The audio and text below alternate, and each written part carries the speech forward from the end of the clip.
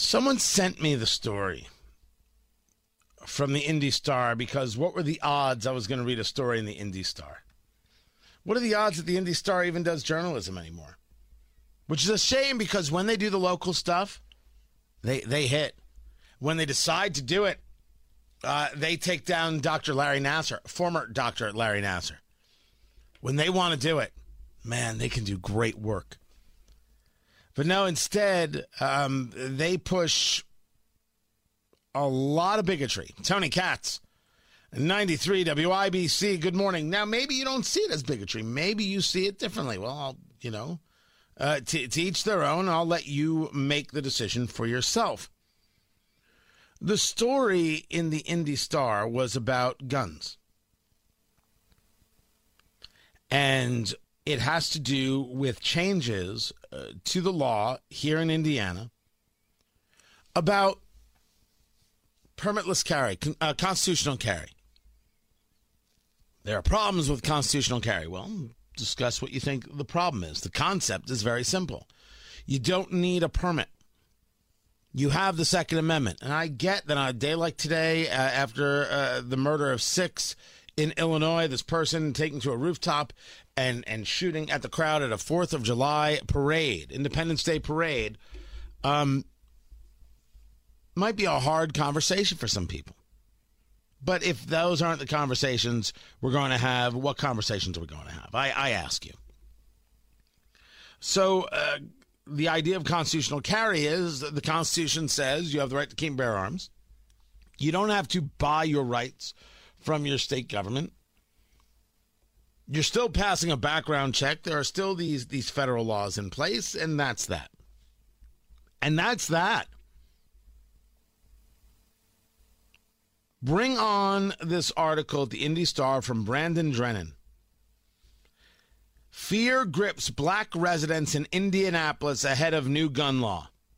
Okay, black residents of Indianapolis, I want to know if you're afraid. I want to know if you're afraid. I want to know if anybody who is in the sound of the show got asked the question. Because I don't believe this to be true for a second. The levels of black gun ownership have got up in the United States. We have talked about right here in Indianapolis, black-owned firearm stores. What in the world is the Indy Star talking about here other than moving a narrative of fear against the Second Amendment and against gun owners?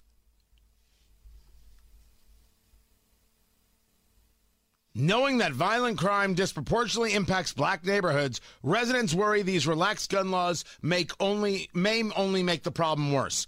Well, let's talk about those black neighborhoods. What's more of a problem?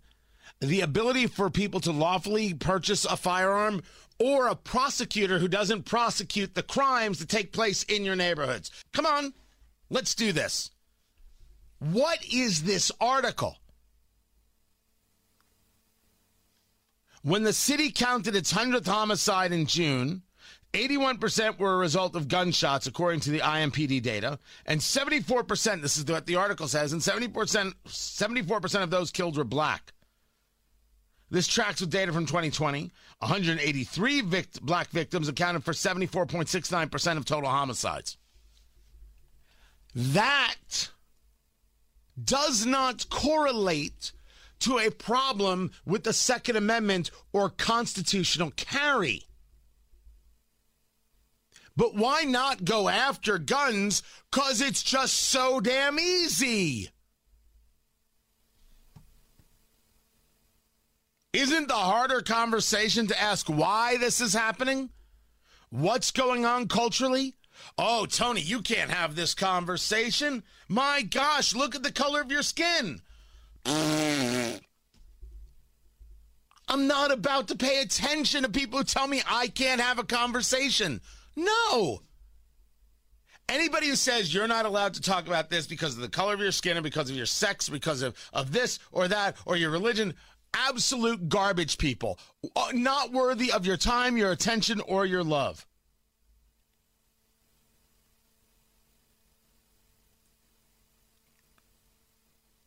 Nearly 40% of Indiana's black residents live in Indianapolis. This according to census data. And many told the Indy Star they feel the new gun law is another grim example of state legislators' disregard for black Hoosiers' well-being. What is the disregard? Tell me. No. Tell me. Because I don't believe this number, and this is as ugly and as gross and as nonsensical of a position as can be taken. What is it about people being able to engage their rights that is a disregard for somebody who is black?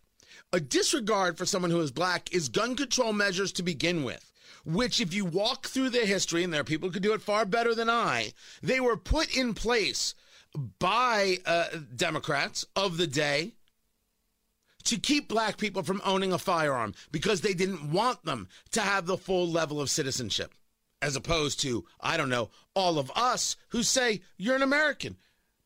Purchase a firearm, pass a background check, and then go get trained. Go get trained.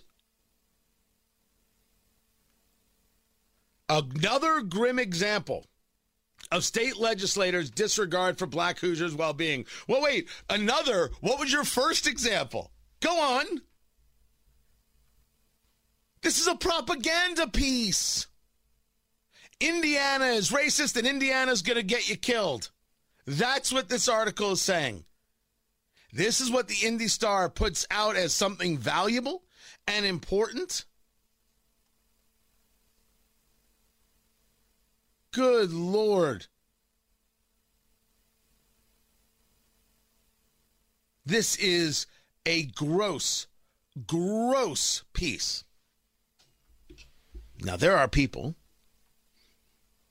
in our city, in Indianapolis, in our area, who have had to deal with things that maybe you and I haven't.